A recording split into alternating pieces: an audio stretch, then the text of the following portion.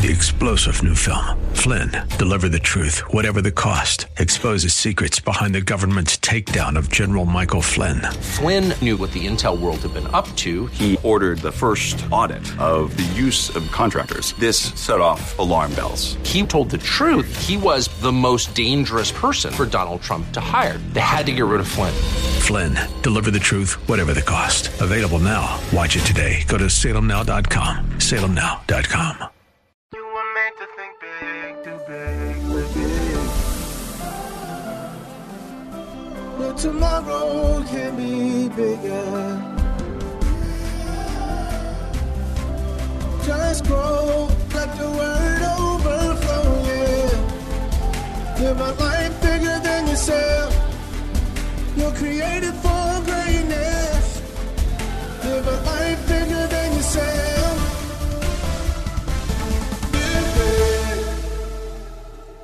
Welcome to Live Big with Bishop Derek Grier, Senior Pastor of Grace Church in Dumfries, Virginia.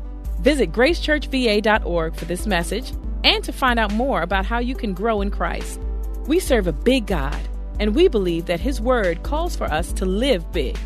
So our prayer is that this broadcast empowers you to live a life so big that it blesses everyone and everything around you. Let's get into the teaching. The Bible says, and she, or Hannah, was in bitterness of soul.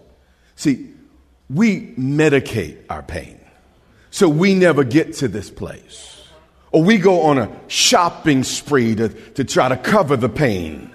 Or we call up a girlfriend just as busted and broke up as we are, so we could, feel a little bit of sympathy and feel like we're not the only ones and all the rest. So often we don't get to the place that Hannah got. But she refused to medicate it. She refused to watch, 17 hours on Netflix. She refused to do what everybody else or most others would do in her situation. She was brave enough to feel her pain. Jesus on the cross, they offered him some myrrh to deaden and dull what he was going through. He said, no, I'm going to feel what I need to feel so I can get through this thing on the other side. And he didn't need a crutch. Pay attention to what I'm saying. Nothing wrong with a little bit of television, nothing wrong with some friends, but there are moments, there are miles in this life you got to walk it alone. And there's pain you got to feel. Pay attention to what I'm saying. I wish I could say this differently. I wish I could tell you, give your life to Jesus, you'll never ever have a problem again. But that's just not in the Bible. Paul was beaten, shipwrecked, left for dead, betrayed, hated, talked about, rejected. But at midnight, Paul and Silas worshiped. There is pain in this life. And Hannah was in bitterness of soul. But like I said, instead of putting on the Vaseline, instead of cornrow in her hair, she prayed to the Lord. It's okay to get upset at times. The Bible says, in your anger, sin not.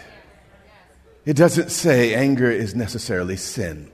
My Bible said Jesus flipped over some tables. My Bible says that Jesus at times, the Bible said he groaned in the spirit, but that's polite. He actually got angry. The problem's not getting angry. In fact, if you don't get angry, you're probably out of touch. Anger is kind of a secondary emotion. And a lot like pain. Pain lets you know something's wrong. I mean, without pain, we would harm ourselves, hurt ourselves. I wouldn't know I broke a bone, and I'd probably keep playing football and end up not being able to walk again. Pain is letting us know, hey, something needs attention. And anger can often be a very, very similar thing. It's an indication something has gone awry. Something is out of order. But she was in bitterness of soul. She was hurting. She was in anguish, real pain, in fact, in our brains, the same place physical pain registers is the same area of our brain that emotional pain registers. So when Jesus was on that cross, it wasn't just the physical pain. It was the rejection. It was the humiliation, the embarrassment that he took for each of us. So she's in bitterness, but in that bitterness, she took it to the Lord. Not her girlfriend, not legal marijuana. She took it, I said it to y'all she took it to the Lord. And she wept in anguish. It was raw. It was real. This was a wet face, quivering lip, snotty nose, guts on the table type prayer. I'm talking about a Jeremiah 29:13, and you will seek me and find me when you search for me with your whole heart type of prayer. I'm not talking about that prayer you pray thinking about what you're going to cook for, what you're going to have for dinner when it's over. I'm not talking about that type of prayer when you're like, I can't wait till this is over, but I just got to kind of do my religious duty. I'm talking about when you seek me, you will find me. When you seek me with your whole heart kind of prayer. So then Hannah, see, the difference between Peninnah and Hannah was one prayed, the other didn't. One would take matters in her own hand and provoke and frustrate and make fun of.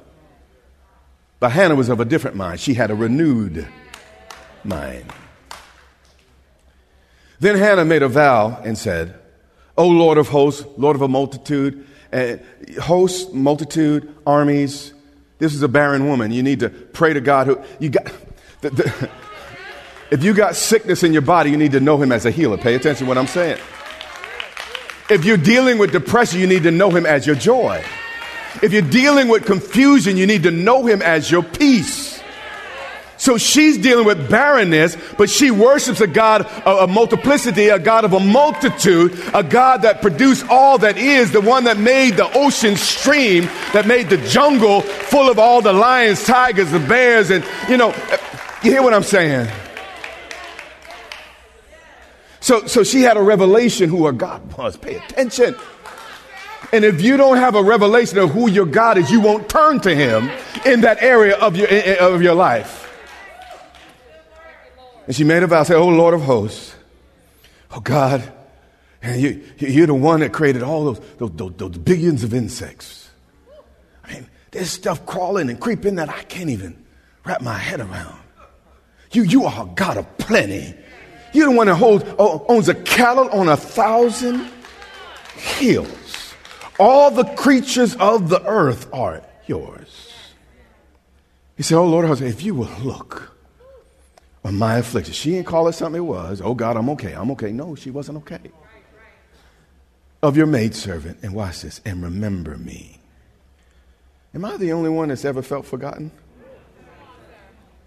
And not forget your maidservant, but will give your maidservant, she's specific about what she wants, a male child. Then I will give him to the Lord. So she's sincere. She's specific, and now she gets sacrificial. The reason I read the Bible is not just because I'm trying to be a good Christian boy. It's because God doesn't change. And when I read these narratives, I'm like, well, if God did that for her, if God did that for him, he's the same God. And if I would just do what they did, believe what they do, I can get the same results. But the difference between Hannah and many of our prayers, I'm not talking about you, it's the person next to you, always the person next to you, always, okay? Was she prayed sincerely, specifically, but lastly, sacrificially. She made a heart commitment to give something back to the Lord. A lot of us want stuff from God. Give me God, give me God, give me God, give me God. But let there be a Sunday when I preach on talking about giving something back to God. Everybody gets stiff. Everybody gets all tight. It's your neighbor. It's your neighbor. It's not you. It's your neighbor. Hannah was willing to give it back. I don't want God to ever give me anything I can't give back to him. If I can't give it back to him, I'm not ready for it. It will become an idol in my life. It will become chief in my life. And it happened as she continued. And this teaches us a lot about prayer. Sometimes prayer takes a little bit more than just 2 seconds. She continued. She prayed through her pain. She prayed while she was in pain. She continued praying before the Lord that Eli watched her mouth. Verse 13 goes into some description here. Now Hannah was speaking in her heart. No, you didn't hear me. Sometimes words come out my mouth, but it's not really heart yet. I have discussions with the Lord much of the day, but it's not always a heart to heart. You may tack on Jesus' name at the end of your prayer. But is it really from the heart? Hannah spoke in her heart. And Jeremiah promises us, and you will seek me and find me when you seek me with your whole heart. Hannah spoke in her heart, and only her lips moved, but her voice was not heard. And you will seek me and find me when you search for me with your whole heart. Therefore, Eli thought she was drunk. Everyone's not always going to understand. Everyone's not always going to get it or get you. But Hannah wasn't praying for other people to say amen. She was praying for the audience of one. And in him, the Bible says, is the amen. You hear what I'm saying? And so it be it. So Eli said to her, he's a good priest, but he didn't get it. And even good people aren't always going to get it. This is why sometimes we need to pray by ourselves. Because people don't know the whole story. They won't get everything we're saying. That's why Jesus got up early and he go up by himself to pray. Because nobody would often get it. Verse 17, let's do a little skipping. Oh, matter of fact, no, let me, 14. So Eli said to her, how long will you be drunk? Put your wine away from you. So her husband couldn't help her. Her rival provoked her. Now her pastor misunderstands her. But God promised, if you seek me, you will find me. When you seek me with your whole heart. I want to just pause here for just a second. Hannah didn't kirk out on Eli because she didn't get it. I'm going to skip it, but the next couple verses, she answers for herself. Respectfully, patiently, but firmly. And we got to learn to answer for ourselves, not get so quickly offended because everybody doesn't get us. Verse 17. We're almost there. We're going to end at 20. Then Eli answered and said, Go in peace, and the God of Israel, the God of many, Abraham, Isaac, Jacob, grant your petition which you have asked of him. Eli was a spiritually sensitive man. He had some bad boys, and they were all messed up, and we talked about those two scoundrels already. And just because you're a good parent don't mean your children are going to do everything right. Oh, pay attention. I don't know why. Now I'm getting sidetracked.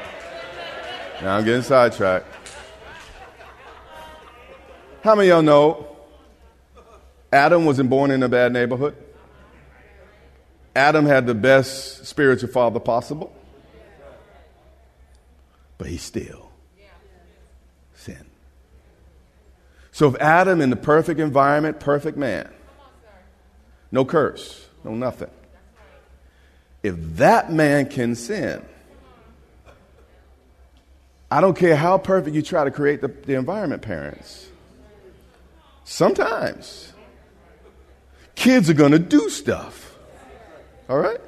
Just like you did stuff, okay? Okay, I feel like I think I go back to the text.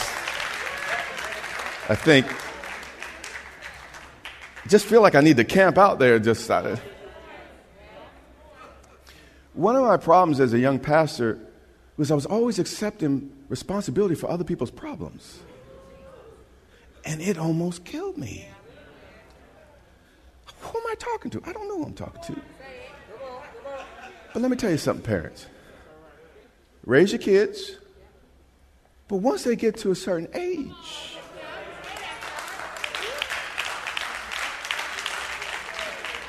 it's their choices. Now, you showed them the way, but they got to choose the way. And sometimes our children take the hard way. But guide a child in the way he should go. When he goes old, he won't depart. They will come back. They will come back. They will come back. Just do your job. Let them go through their process. And God will bring them back to this. And God will bring them back to this. God will bring them back to this. Since somebody pulled that out of me, that has nothing to do with what I plan to talk about today. All right, we're going to try to finish up. Then Eli answered and said, go in peace, the God of Israel grant your petition, which you asked of him.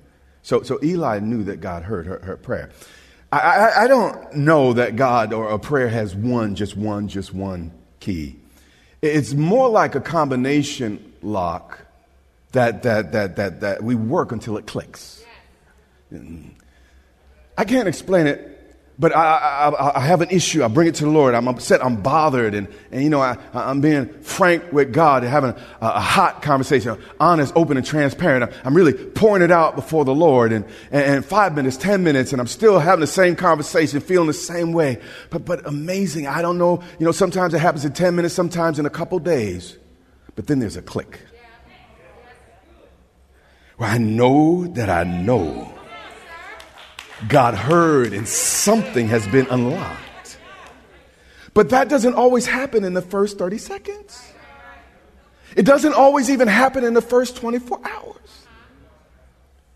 But prayer is like that common. You remember in the lockers, those of you, I mean, now I think it's all digital. But back in the day, you turn that thing and then you hear that. And prayer is just like that. You pray until you hear the click.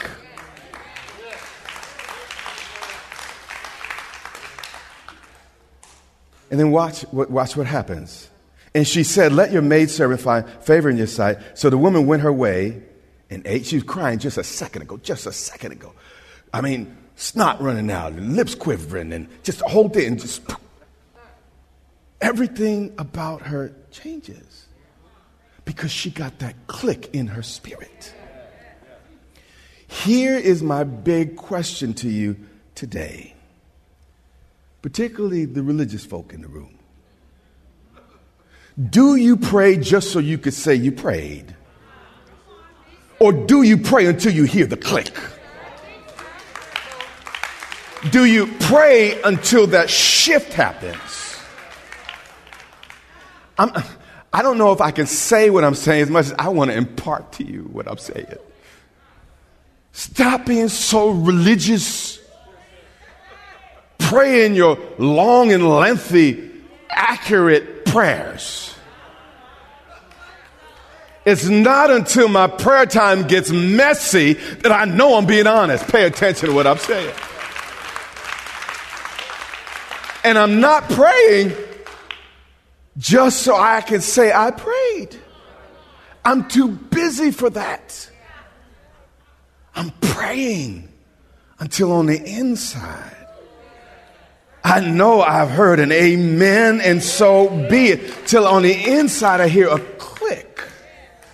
And it's amazing. I can have the problems of this world on my shoulders. And then all of a sudden, just a moment in prayer. The sun rises and everything is, and people are like, what happened to him? God.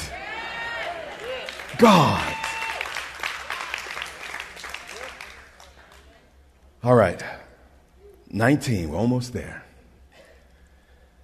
Then they arose early in the morning and worshiped before the Lord. Watch what worship can do. Watch it. And returned and came to the house at Ramah. Now Hannah came back into the house. She'd just been crying. But she's probably put on makeup on and all the rest. And she's coming to the house singing, all of me loves all of you. Something about all them curves and edges. All them perfect imperfections. So Hannah comes in the house, snapping a finger and a little sly smile on her face. Like I said, it's my story. I tell it how I want. And Elkanah knew Hannah, his wife. And the Lord remembered her. Now, this is anthropomorphic language. I mean, just like the Bible says, arise, O God. Is God ever not risen? It's like the Bible says, God's arm's not too short to save. Does the Father really have an arm? I don't know. He's a spirit. It's anthropomorphic language, kind of breaking it down in a way that we understand. Elkanah knew his wife, and the Lord remembered. Not that he forgot, but because of what just happened, God was about to take action. Why? Because Hannah was like, God, if you're going to forget anybody, you're not going to forget me. And sometimes you got to go to God in prayer. You may not have healed everybody. Everybody may not get it, but 1,000 may fall at my left hand, 10,000 at my right, but it shall not come near me. God, I'm going to get that what you promised me and my house. It's going to go a certain way. Oh God, you got to get that attitude in prayer. So it came to pass in the process of time, verse 20, and we're wrapping up, that Hannah conceived and bore a son. And here's my big point. I've been making it all morning long. Hannah did not receive this child because she was a good Jewish girl. She didn't receive this child because she was a good church girl. She got what she wanted because she finally got sick and tired of being sick and tired. And she brought her burdens to the Lord. Now, I want to say something to you that you can study it out. You can go where Jesus was talking about, the publican and the Pharisee. I think that's Luke 19-ish, 18, I think. But 3/4 of prayer is the right attitude. You think if I get the words right, he ought to hear. But the right attitude is about 3/4 of prayer. And what I hope you have heard from me throughout this series is attitude. And if you get the right attitude, an attitude of faith, an attitude of boldness, an attitude of humility, an attitude of trust, an attitude of, Lord, I can't, but you can. When you get the right attitude, it's amazing how things begin to change. Hannah's circumstances did not change until her attitude in prayer changed. And in your life, there are things that are not going to change until you shift that attitude. And you begin to speak to God like he's really your father. That you begin to use Jesus' name like he's really your Savior. Like you begin to lean into the Holy Spirit like he is really the third person of the Trinity. Some things will not change till you change. And I'm telling you, if you will lean into God, he's a present help in trouble. This has been Live Big with Bishop Derek Grier, the radio broadcast ministry of Grace Church in Dumfries, Virginia. It is our sincere prayer that you are blessed and empowered to live a life bigger than yourself today. Access this message and much more for free at gracechurchva.org. We also invite you to join the Grace Church family for worship online every Sunday and Wednesday on social media at Grace Church VA or on our website at gracechurchva.org. That's our time for today. Until next time, remember, live big.